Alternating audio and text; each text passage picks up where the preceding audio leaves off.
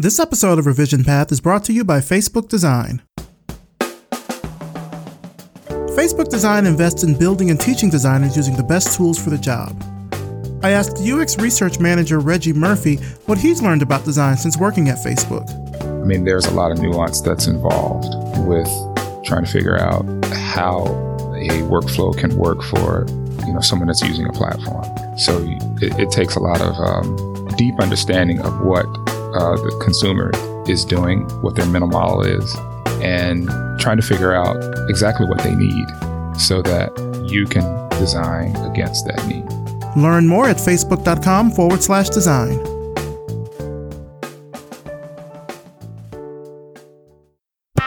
Are you looking for a job?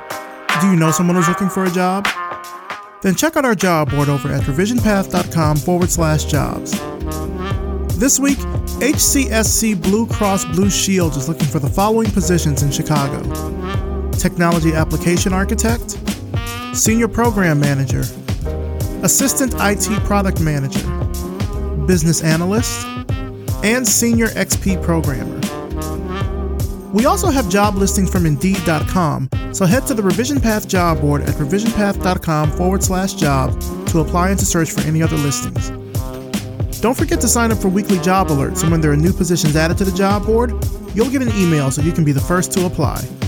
Again, that's revisionpath.com/jobs.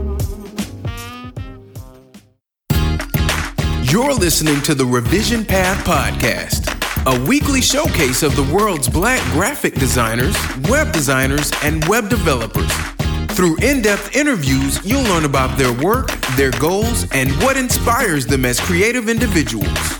Here's your host, Maurice Cherry. Welcome to the Revision Path Podcast.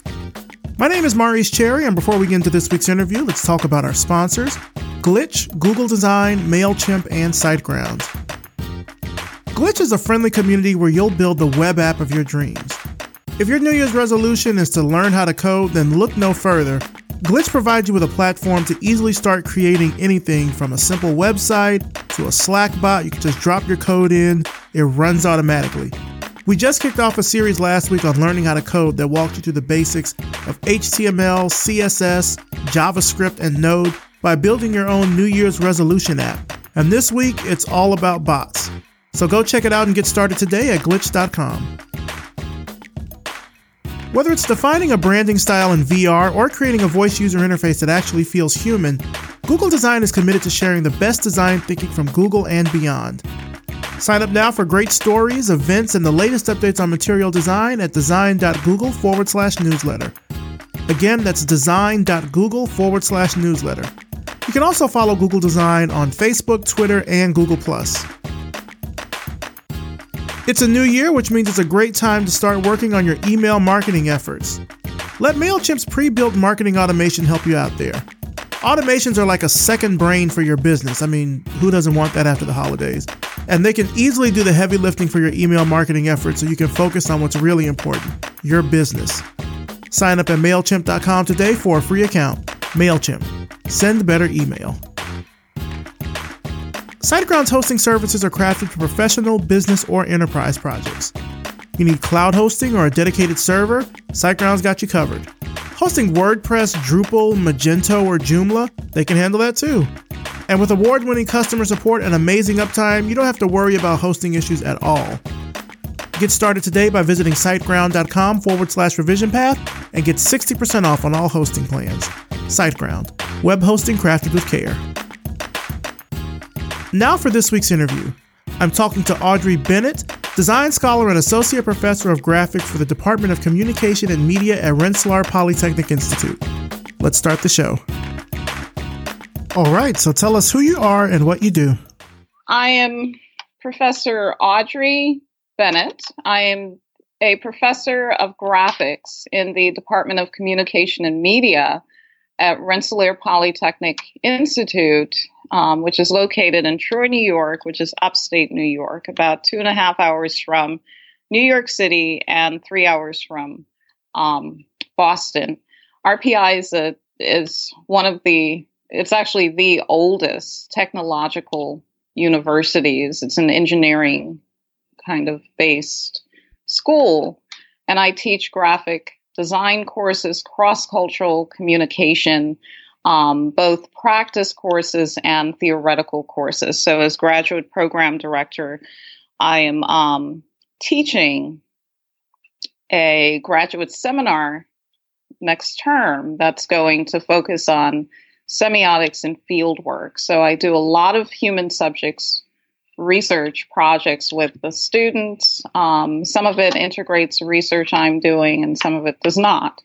It comes from their own imagination. But yeah, so I do teaching and research primarily in service to my profession, and that, characterizes what I do as a design scholar.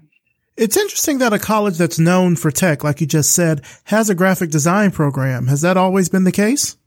That's a really good question. So I am actually in a multidisciplinary program in communication and media. And because it's a multidisciplinary program, we don't have a program that's focused specifically on graphic design.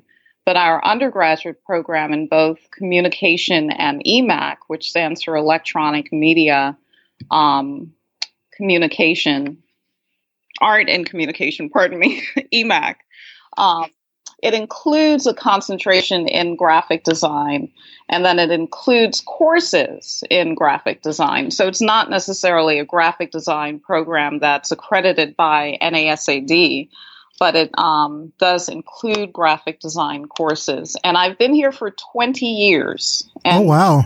Around the time that I arrived in 1997, they were just beginning the EMAC program. And so it hadn't really, even gotten started yet. So it's been around for a while. And for the entire time I've been here, we have been offering, a lot of courses in graphic design. How have you seen the design program change in 20 years? I just think about how much tech itself has grown and become integrated with design. In your perspective, how have you seen things change? The program, or do you mean graphic design in general? We'll say with the program. I would say that the program started out as being more practice-based and applied. And it was really about training non-design students, primarily engineering students who have, and science, students from the sciences who had no background in the arts, training them to do graphic design. So it was really about teaching them, the technical skills that they need to create pretty pictures. And to be honest with you, I think the program definitely evolved and grew and changed as my identity as a design scholar changed. So as I moved more towards research, that actually started getting integrated into my curriculum. So how I taught a very intuitive-based design process when I first started teaching at RPI that transformed into a now research-based process that I take students through. I would say that, teaching graphic design students how to do research has been quite challenging. So it's really been trial and error. When I first started integrating it, I tell them that they were doing research, but they didn't want to do research. They wanted to make pretty pictures. They just wanted to do practical things. But now I've integrated it in such a way that they don't even realize they're doing research. I don't even have to say it. I present it as a problem-solving process and sort of tell them that, as designers, we have an obligation to address problems in the world. And this is how, you need to go through this process in order to do that. In terms of the students, RPI has also changed in regard to the kinds of students that are coming to RPI. For one thing, when I first started, I think we were more of a service department, really providing service, you could say, to engineering students, science students, and many of our majors were coming from engineering and science students who were unable to do well in those majors and wanted, to be honest, an easier major. So they came over to the humanities. So we were really serving the engineering school. And then with the growth of the EMAC program, we started becoming more of a destination program. People or students, high school students, were really coming to RPI to study EMAC and not necessarily engineering, and then jumping over to EMAC. So that the students have evolved. They started with no background or experience in the arts, and many of them coming now, have taken graphic design courses in high school. They know the industry standard applications, and this is what they want to do. And they understand the role that it plays within communication and media. So it's still an interdisciplinary learning environment, but they want to study graphic design within this interdisciplinary environment. So I think that kind of describes how we've evolved. The students have evolved, and our curriculum definitely has evolved. And again, the curriculum evolving is closely aligned to my development as a design scholar and a researcher. Let's talk a little bit about that because, we've had design educators on the show before. So I'm interested to know, how did you really get started with all of this? How did you end up coming into being a design scholar, and how did that lead you to RPI? When I arrived at RPI, I was definitely a graphic artist, more of a focus in the design arts. Because I was coming out of a graphic design program, a graduate program, and really geared towards practice. But my position here at RPI is within RPI is a research institution, and so we're required to really do research and to develop scholarship that's based on research, to write grants and bring in money, to do research projects. So that was an entirely new kind of framework for me that involved a lot of writing, to get tenure. I was on the tenure track, and at RPI, to get tenure, you need to have a certain number of publications. So it was like, okay, well, what do I have to write about, to get publication? So that's really where it started, trying to get tenure and trying to satisfy the requirements to get tenure, which entailed writing books and articles.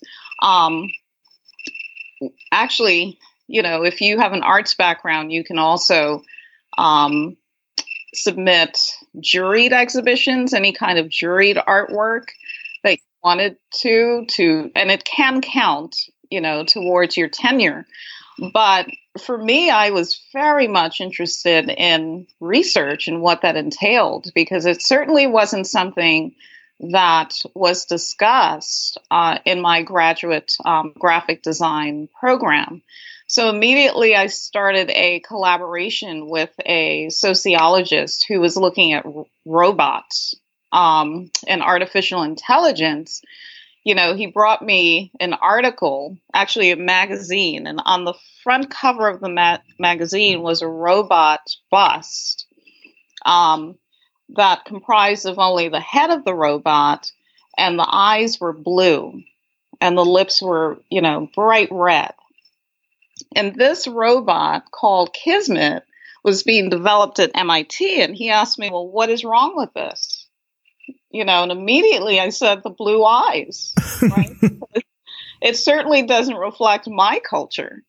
And I must say, I think that marked the beginning of my, this research persona that I've sort of developed, because I started seeing, how culture was being misrepresented through technology and the design of technology, how cultures were being excluded from,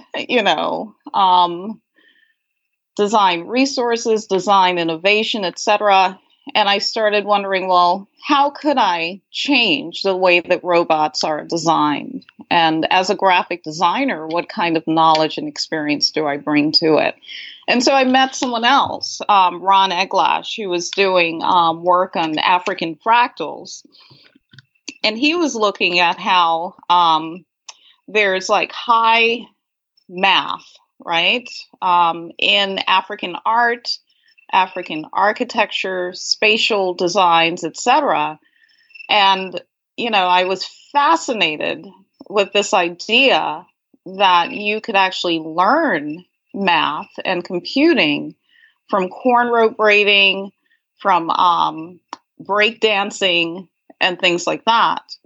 And so he was interested in working with me because I'm a graphic designer in terms of developing a website that would be able to provide access to underrepresented students, to give them access to a software where they could render simulations of cultural, designs, and learn math and computing through that process.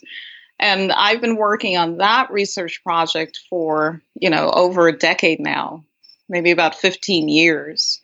Another problem that I've addressed in the past is HIV. And that came about because in one of the departments here, we'd recruited a doctoral student from, I think it is Kenya.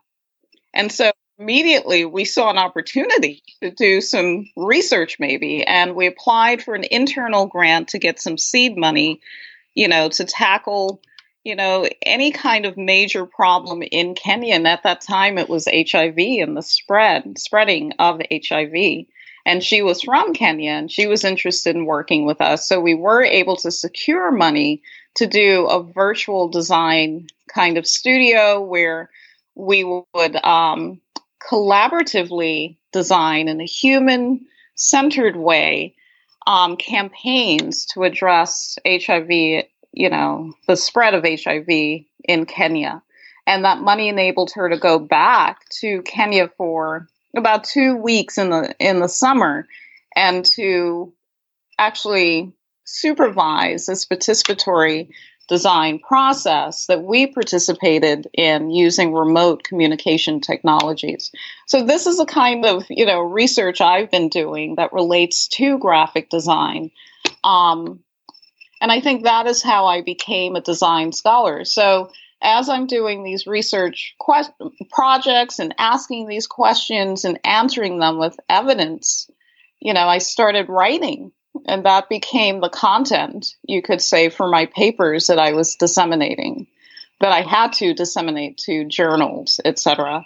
And before you knew it, I had just a serious collection of papers and publications. And I said, wow, I guess I am a design scholar now.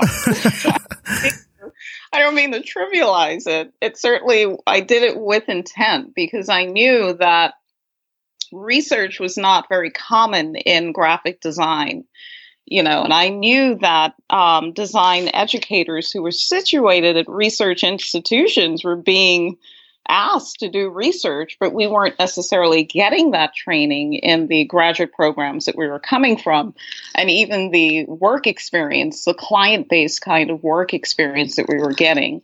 So I started doing some research, to see if research had already been done, before in our discipline, and came upon some interesting work by Ella Lizitsky, I believe, at the Bauhaus, and I found tons of articles by other designers that were working at other institutions who were sort of confronting this idea of research. So I put it all together in an anthology and got some new work from, contemporary designers, and approached Princeton Architectural Press to publish it. And they did. It's called Design Studies, Theory and Research in Graphic Design. And the introduction to that book is The Rise of Research in Graphic Design. Because I felt like I needed to lay the foundation for my work, because no one was really talking about research in graphic design at that time, except for maybe Brenda Laurel and Paul Nini. he had an article come out just when Design Studies was published. And so it really was not something that was being discussed in the discipline. And from there, it was just writing one article after the next, because at this research institution, it's absolutely required that you have numerous publications of your work and you're making impact in the world, right? In the academic world. So that's how I became a design scholar, if that's clear at all. No, that sounds like it's been quite a journey. Yeah, it really has been. It's been a little isolating as well. How so? Well, for one, culturally, it's isolating because I was the first Black female faculty member here at RPI. And I think now we have about 5. Mm-hmm. And then I do not have a PhD. So I didn't really know anyone, that I went to school with, anyone who was really dealing with the same issues I was dealing with, being surrounded by doctoral scholars and being asked to do research instead of practice. And it was just all so confusing. And so, for my first sabbatical, I decided I'd go to Canada and talk to Jorge Frascara because I'd read all his work. And I was like, this is exactly, what I'm doing. I want to know more about what he's doing. This is graphic design research. So I went out to Canada and met with him. And, it was wonderful because he became in some way like a mentor of sorts, and he gave me all of these tips and, all this material and really tried to integrate me into his network. And I thought that was very, very helpful. So after I met Jorge, I think things got a little better, but it's been a very difficult journey, I think. And, a lot of times you're questioning, why am I doing this? This is not what I was trained to do. But right now I feel I'm firmly rooted in just this belief and commitment to the use of design to address social issues in society. Certainly something that the First Things First manifesto, tried to plant. That's a seed that they planted in the discipline, but probably more so from a corporate design perspective, and I think that same kind of social responsibility can be applied through a research-oriented process where, I'm more of an author of the content that I develop, of the problem that I wish to explore. And I have to be the one to get the funding, to conduct this research and implement, whatever findings that we develop in the process. Have you found that it's improved for you over the years? It certainly has. I think with my I've learned so much in the process. It's been really, really challenging and hard. But where I am now, I feel really, really great about what I'm doing. I know who I am and what kind of work I'm interested in doing. And the path has been paved, for this kind of work. I think the discipline is becoming aware of it and the importance of it. So yes, it has gotten a lot easier. And, conferences like Black in Design absolutely helps, to connect me to other folks from my own culture that are just doing extraordinary work in design. I think that's also very important and good to see and participate in as well. So there's a lot more going on right now. I was actually a CAA Professional Development Fellow right around 1997, and I really gravitated away from that organization because I just didn't feel that they were diverse enough, culturally or intellectually. And some 20 years later, I'm now on their inaugural committee on design, and we're confronting some of those feelings that I had some 20 years ago, that they are finally beginning to see that graphic design, needs its own representation, right? And they're also seeing that they're not as diverse as they need to be. And so, I think that in time, that organization will change.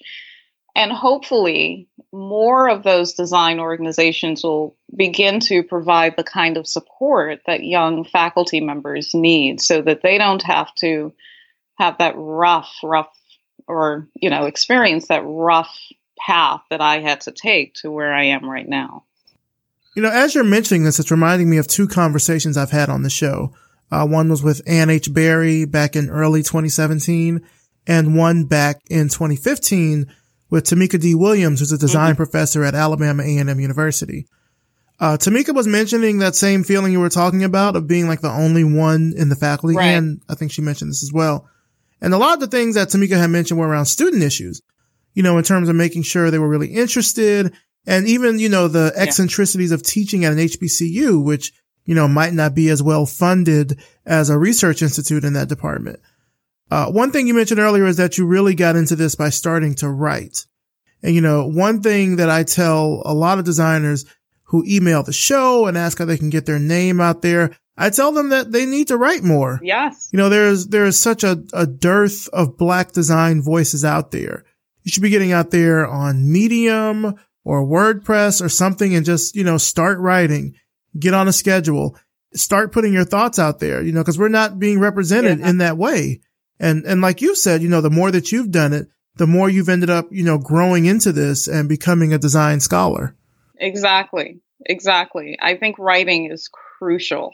It is absolutely important and certainly something that I want my students to be able to do, to realize that you're going to have to argue, your point, and it's needed really to advance your career. I've done so much writing. I'm doing so much writing now, and it's just amazing how much writing is involved in what I do. But I've always loved writing as well.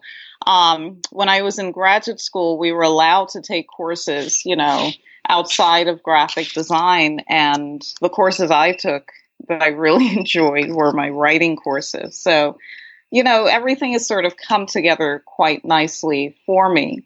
But to go back to what you mentioned about the students, when teaching at RPI has been rough in terms of students as well. And really my recent kind of thrust towards cross-cultural communication was just something that I saw missing in my students' curriculum here. And, when we have discussions, I was really horrified by some of the things that were coming out of their mouths. So I felt, wow, they really need to learn about culture. They need to learn about the people that they're designing for. And through that desire to train them in that regard, I came up with a course called Cross-Cultural Design, which has a lot more reading, than your typical graphic design course should, I think. And it's reading outside of the discipline about different cultures, Latino culture, Black culture, all different types of culture to help them to understand, the very diverse society that they live in. And I think it went over really well. Students here at RPI have a lot of opinions and they like to talk about what's happening in the world. So it's a wonderful class. And then I also have them write a book, on a topic in culture of their choice. And then they have to design the book. So it's really bringing together writing, graphic design, research, and cross-cultural literacy that has really amounted to some really interesting projects. I feel like something like that needs to be in every design curriculum. Absolutely. I'll have students that will email me from some of the top design schools like SVA or MICA, et cetera. And they usually stumble across the show and they tell me they're glad they found it, which is great. And I always ask them if they're learning anything about designers of color, like in their classes and everything. And the answer is always no. They say that they'll bring it up with their faculty and the faculty might shoot them down. Yeah. And to them, it feels like they're not able to find or learn things about design that relate to their culture specifically. Reminds me of an essay from the late Sylvia Harris. It's in an anthology by Stephen Heller called The Education of a Graphic Designer. And in there, she talks about how Black design students are learning more out of imitation rather than innovation. You know, they're learning the Eurocentric design principles and standards, but anything outside of that is either thought of as being foreign or weird, or honestly not even being taught at all. You know, the Eurocentric design principles are then seen as the default. And so the designs that they end up creating from that don't reflect their culture, but rather it's reflecting what they've learned by imitating something else. Absolutely. I don't know if this is the same essay that we're talking about, but Sylvia Harris also wrote that wonderful essay called The Black Aesthetic. Yeah, it's the same one. Oh, okay, great. Yeah, it's the same thing. So I thought it was profoundly important. There's another design educator doing that as well. And is it, what's her last name? Anne Berry, I believe. She's doing a lot of work on diversifying graphic design curriculum. But I think you're right. I think we really have to look at, and that's probably something the NASAD organization needs to look at. How are you diversifying graphic design education? I think that's where it needs to start and trickle down to all of those, the top graphic design programs in the country. One thing that I'm curious about, and it's also stemming from the same piece, it's this notion of a Black design aesthetic. Throughout your research, have you found anything that might support that thought of a unified Black design aesthetic? Absolutely. It's all, part of the work that I'm doing.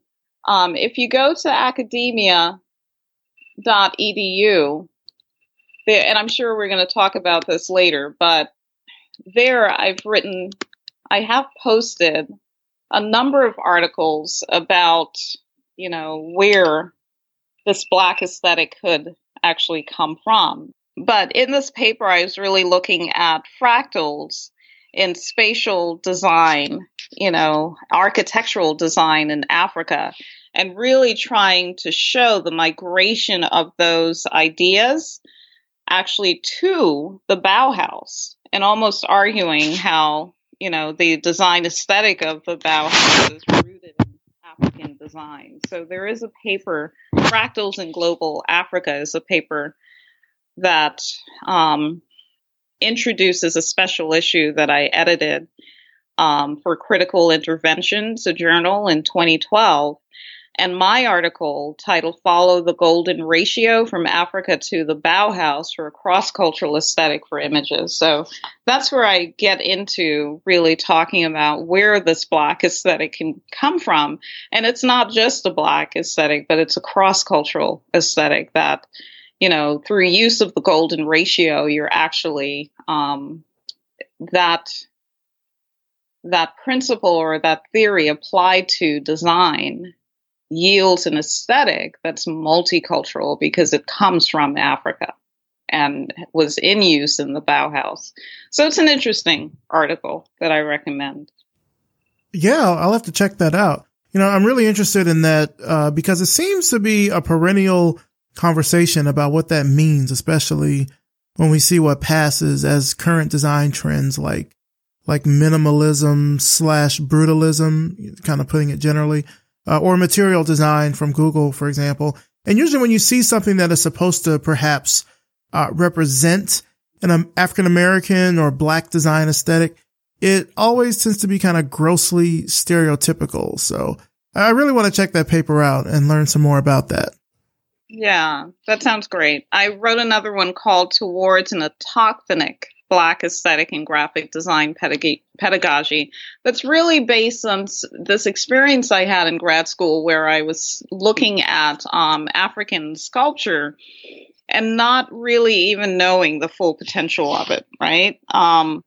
Until I came to RPI and learned, what the African sculpture was actually saying and what it meant and the various levels of meaning that could come out of it. And it was through my collaboration with Ron Eglash, and through his book, African Fractals, that I was able to understand the phenomenon, that I was working with in grad school.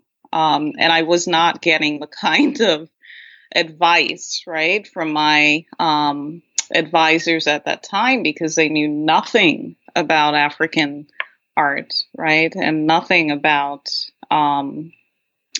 their idea of the Bauhaus is not something that they would even associate with African culture, right?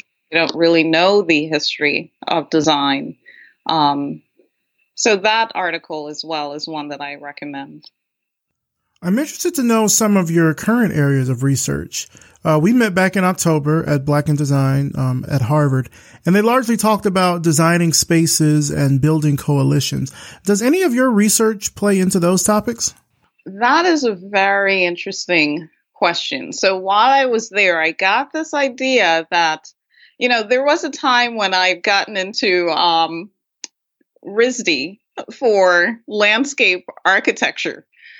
And I decided not to go to RISD, but I thought, wow, had I done that, this is definitely something that I might be doing, or I could have done with this degree. But I chose graphic design and I chose to go elsewhere.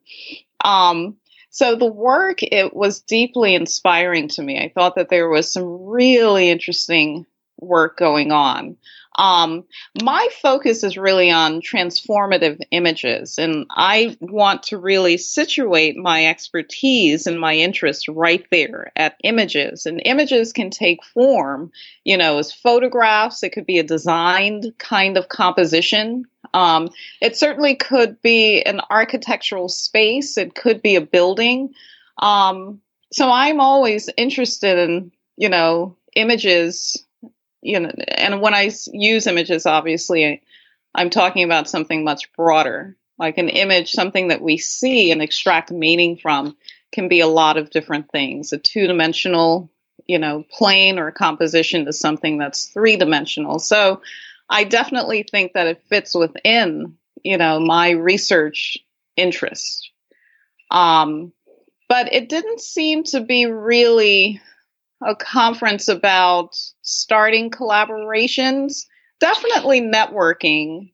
But it seemed in some ways one way, like there was a lot of absolutely phenomenal work going on, by Black scholars all around the country.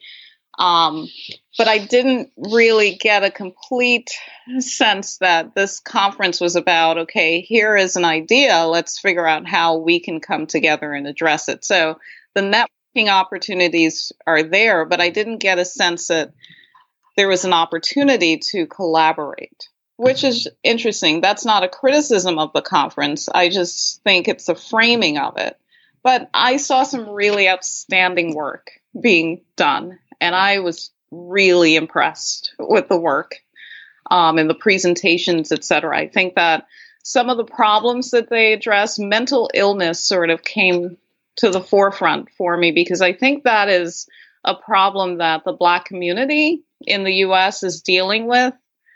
And I think we need more solutions, because I don't think it's getting the amount of resources it needs and the attention it needs. And so I was glad to see that there was that designer at the beginning who was really trying to address mental illness, because it's something that he experienced in his family. And I found that very touching. And I think more work needs to be done with that as well, along with other issues as well. But mental illness is one that seldom gets any attention, and only negative attention, unfortunately. I agree. That is true. When you talk about these transformative images, can you talk about some ways that these images can be used to address any sort of societal problems or anything like that? So transformative images, are maybe some of the images that I'm working with now to address injustices in education. So using cornrow hairstyles, to teach transformational geometry. That would be an example of a transformative image, because many underrepresented students do not realize that there's math involved in cornrow braiding, right? That you can actually learn from it. So that's what I mean by transformative image. Even an image, that addresses HIV or AIDS and makes someone use protection, when they're having sex, as opposed to not using it and preventing the contraction of that virus, right? So that's a transformative image. But a transformative image is also, when I use it, I mean to imply that it's one that is derived from a human-centered design process. So it's coming from a process that is collaborative with the users, that, the audience or the target community that is going to actually use that image, right? So their input in its design. It's not coming from just a graphic designer who's thinking intuitively about how it should be designed to, meet the needs of this audience. You're actually working with them. You're in collaboration with them in the creation of that image. And that is truly what makes it transformative. Transformative images, when I use it, I mean to say that these images, tend to address very serious problems in society, that they can save lives, and because of that, they really need to be designed in a participatory way, in a human-centered way, in a research-oriented way, so that there is no or little limited chance that meaning will not be transmitted clearly, because it's a life-threatening problem that we're dealing with, right? And we really need to make sure that those images are going to communicate clearly in such a way that cognitive and behavioral changes come about that leads to good change, if that makes sense. That makes sense. I see what you're talking about. One of the areas of your research I learned about while doing my research for this interview was around interactive aesthetics. Can you talk about that? Yeah. So interactive aesthetics definitely relates to my transformative images research, platform, in that I believe that we're living in a multicultural society and all images just will not communicate clearly. And one way to do that is through interactive aesthetics, allowing the audience to engage, in a multi-sensory way with the image. For example, I worked on the HIV project in Kenya, and we created this campaign that's accessible via the website, where you can actually go on and design, a promotional HIV and AIDS prevention poster that's going to be targeted to the community that you're in, right? So that,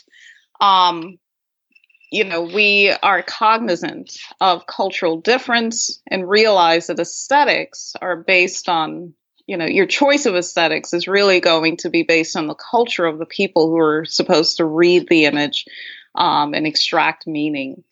Any way that you can engage someone in a visual experience, I believe, using technology enhances the communication process. And right now I'm doing some research on language learning, for instance, and immersive environments, and the use of cognitive, agents that can read multi-sensory kind of communication in a space and help, the person, the human, to get from point A to point B, to actually, get meaning from the experience. So that's all very interesting. So that's, where we're headed with interactive aesthetics. Interactive aesthetics, I think also, when it was first introduced to the discipline, was really about using communication technologies to engage people in a virtual design experience, people who were remotely located. And the first articulation of this theory was really about client-based work, right? Still meeting the needs of society and a targeted community, but trying to engage people, let's say, in the third world. If you don't have the money to travel out there, to work with them face to face, and could we set up a virtual space where we could come together and solve problems? So that was another kind of premise, you could say, to interactive aesthetics. Let's switch gears here. We've talked a lot about your work and your research now, but what was the big aha moment for you when you decided that design was something you wanted to pursue for a living? Oh, that's another interesting question. So that would have to go back to college. So I was really on the path to being a lawyer. I was a pre-law student when I was in college at Dartmouth.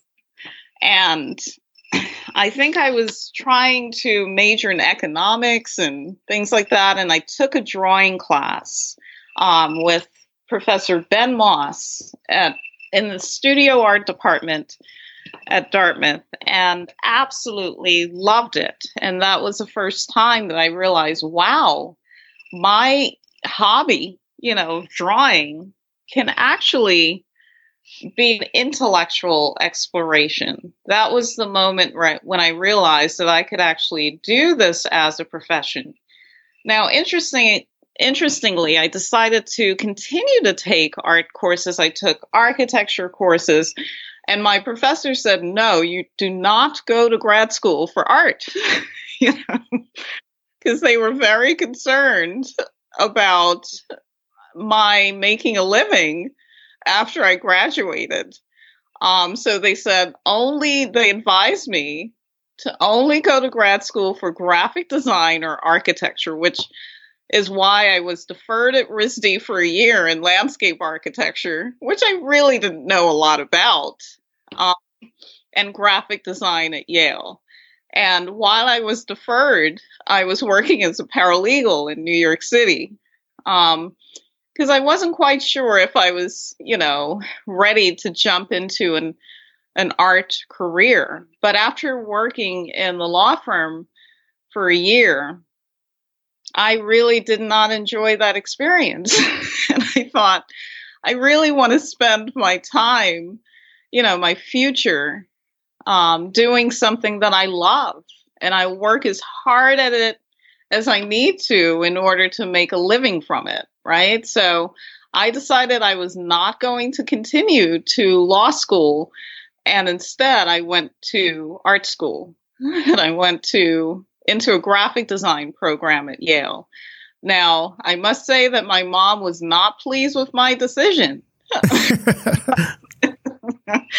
My family was not pleased, but I was determined to make this work. I just wanted to have a life where I'm doing something I enjoyed, right? And I met many attorneys at the law firm who were just like, oh yeah, I'm going to leave in a few years and do what I really want to do after I save money. So many of the lawyers that I met were in it for the money. They were not happy. They were really not happy with their careers. And I didn't want that for myself. And that's why I switched. And I never looked back. That is right. I had Omari Souza on the show a few months ago. He's a design researcher. And it's interesting because what he mentioned around why Black students get into design is kind of very similar to what you said.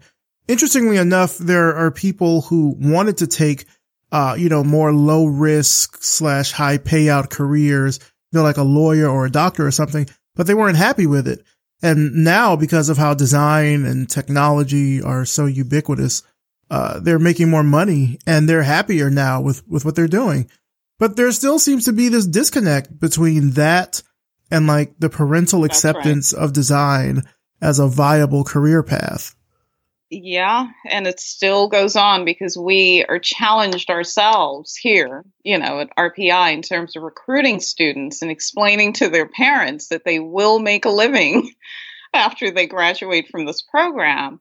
And this program here juxtaposed with engineering and IT and computer science, it's very hard to convince parents to allow their students to major in graphic design. So it continues. I reviewed a program out in South Africa at the University of Pretoria, and it was the same thing there. Parents just do not want their kids to go into art. because they do not think it's going to be lucrative. It's something that we're grappling with. And I don't know, I feel I've made a really good living with my interest in art. That's where it started. And I'm very happy with what I'm doing now.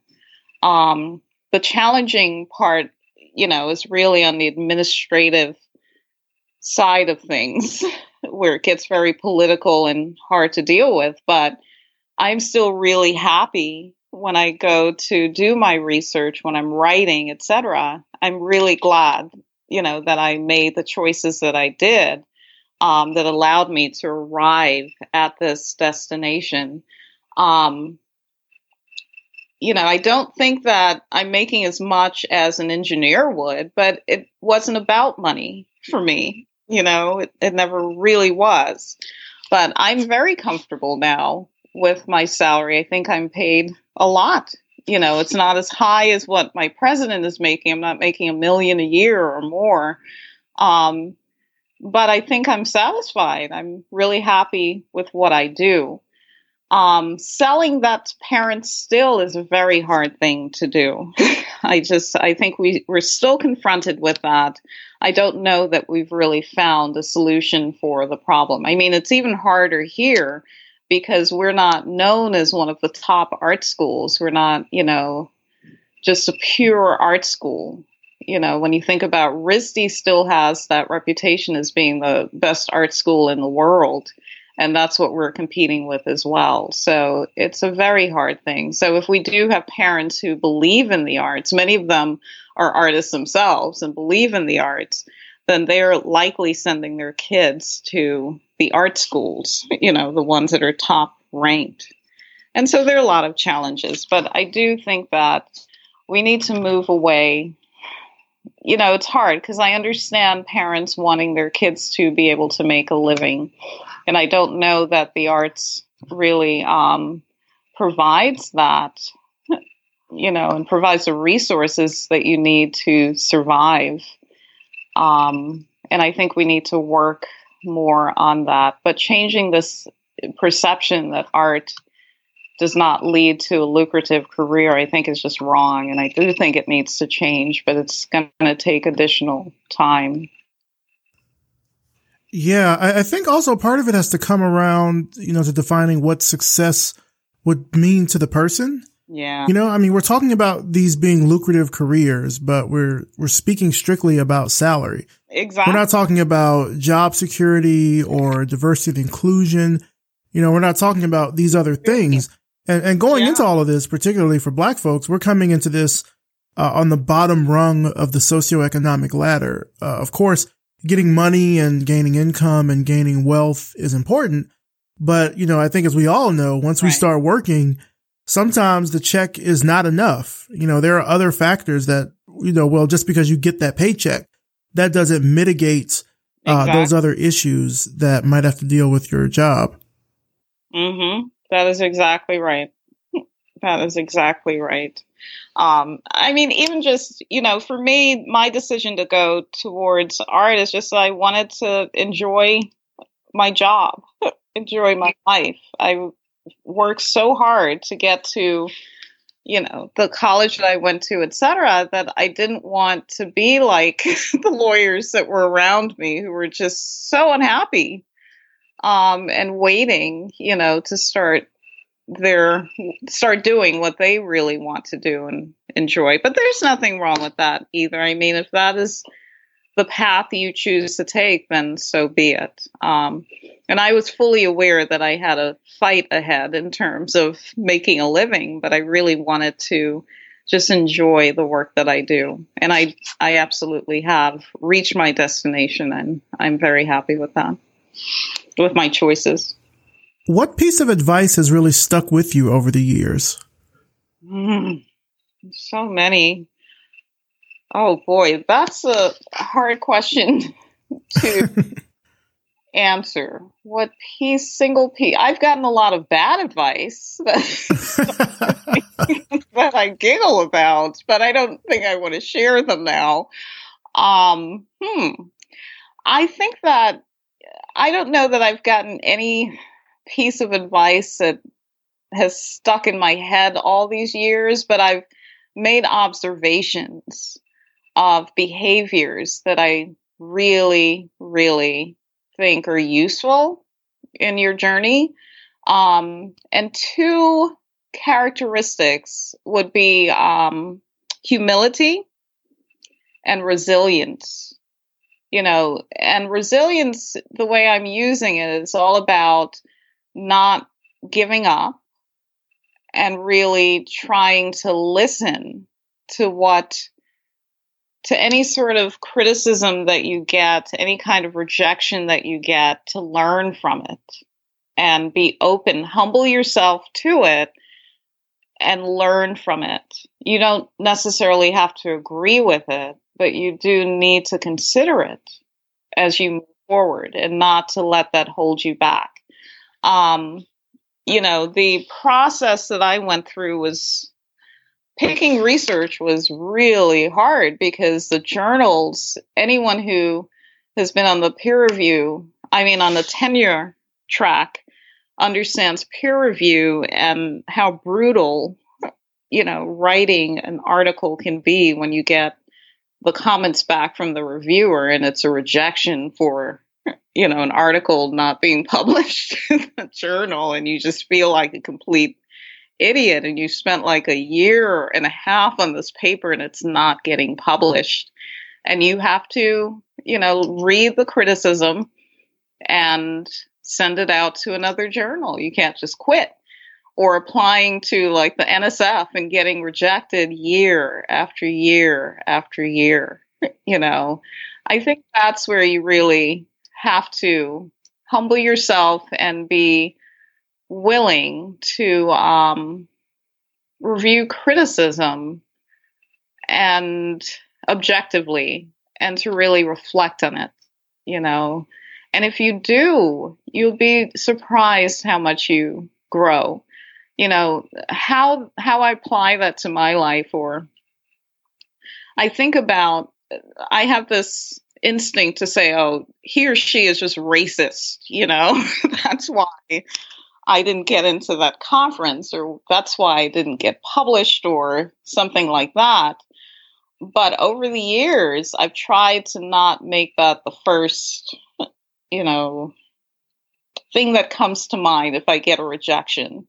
You really have to reflect on that experience and try to see it from their perspective in order to learn, right? And realize that, you can do it.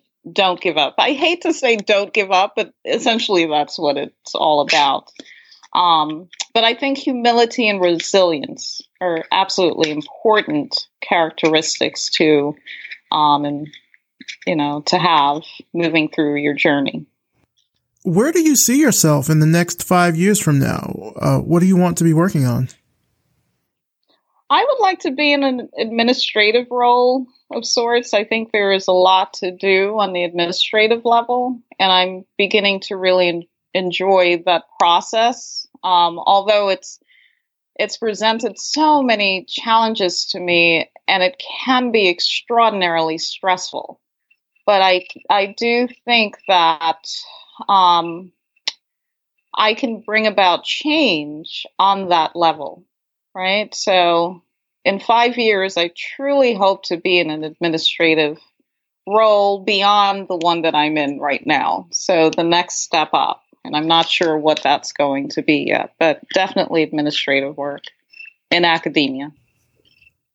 Well, Audrey, just to wrap things up, where can our audience find out more about you and about your work online? Well, I have a website, audreygbennett.com. I'm also on academia, so academia.edu, and you can find my papers there. You can find my research via my website, audreygbennett.com. And if you go to Google Scholar, you can see the impact of my work.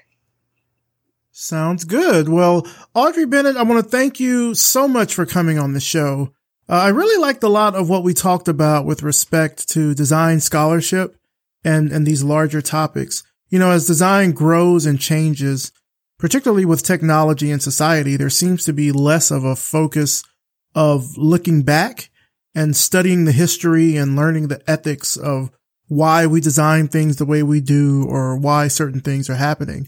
And I feel like your work is a really integral part in clearing up the confusion that might exist. And also you're giving hope for the future, to know that the things we're discovering and the way society is changing is something that we can design and control. So thank you so much for coming on the show. I really appreciate it. Thank you so much, Maurice. I really enjoyed this discussion. Thoughts of love are in your mind. And that's it for this week. Big thanks to Audrey Bennett, and thanks to you for listening. You can find out more about Audrey and her work through the links in the show notes at revisionpath.com. Also, thanks as always to our sponsors, Facebook Design, Glitch, Google Design, MailChimp, and SiteGround. Facebook designers work on creative products that are used by over 2 billion people. Facebook isn't just one product or one type of design problem. Their work transforms a number of industries from advertising, news and media, local business, video, and messaging. No other company designs at a massive scale like they do.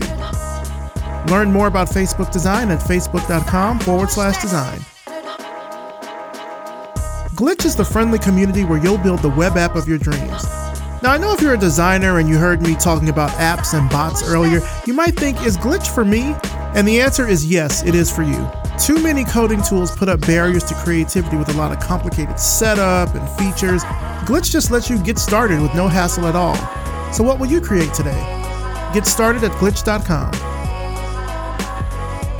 Whether it's defining a branding style in VR or creating a voice user interface that actually feels human, Google Design is committed to sharing the best design thinking from Google and beyond. Sign up for great stories, events, and the latest updates on material design at design.google/newsletter. Again, that's design.google/newsletter. You can also follow Google Design on Facebook, Twitter, and Google+. MailChimp is the world's largest marketing automation platform. They support millions of customers from small e-commerce shops to big online retailers, and they support the creative community as well. MailChimp gives you the marketing tools to be yourself on a bigger stage. Visit MailChimp.com and sign up for a free account today. MailChimp. Send better email. Since 2004, SiteGround has been empowering web professionals and beginners alike to build better, faster, safer websites easily without having to worry about hosting. With different hosting platforms to suit every need, including managed WordPress hosting on all plans, SiteGround will not let you down, trust me. They've been working with us since 2015 now with hosting, and it's been great. Visit siteground.com/revisionpath to get 60% off on all hosting plans. SiteGround, web hosting crafted with care. This episode was edited by RJ Basilio and produced by me, Maurice Cherry. Our intro voiceover is by Music Man Dre with intro and outro music by Yellow Speaker. If you liked this episode, please do me a huge favor. First, subscribe to us on Apple Podcasts, and next, leave us a rating and a review. It only takes a minute or two. It really, really helps the show by bumping us up in the rankings there for Design Podcast, and I'll even read your review right here on the show. Revision Path is brought to you by Lunch, a multidisciplinary creative studio in Atlanta, Georgia. If you like the work that we're doing here with Revision Path, then please consider becoming a patron. Now more than ever, Revision Path needs your support to make sure that stories about Black designers and creatives in our field are being told in their own words. So if you support us, if you support our mission, just go to patreon.com/revisionpath and pledge today. For just $5 a month, you can get access to behind-the-scenes information about the show, upcoming interviews, and so much more. Thanks so much for listening, and we'll see you next time.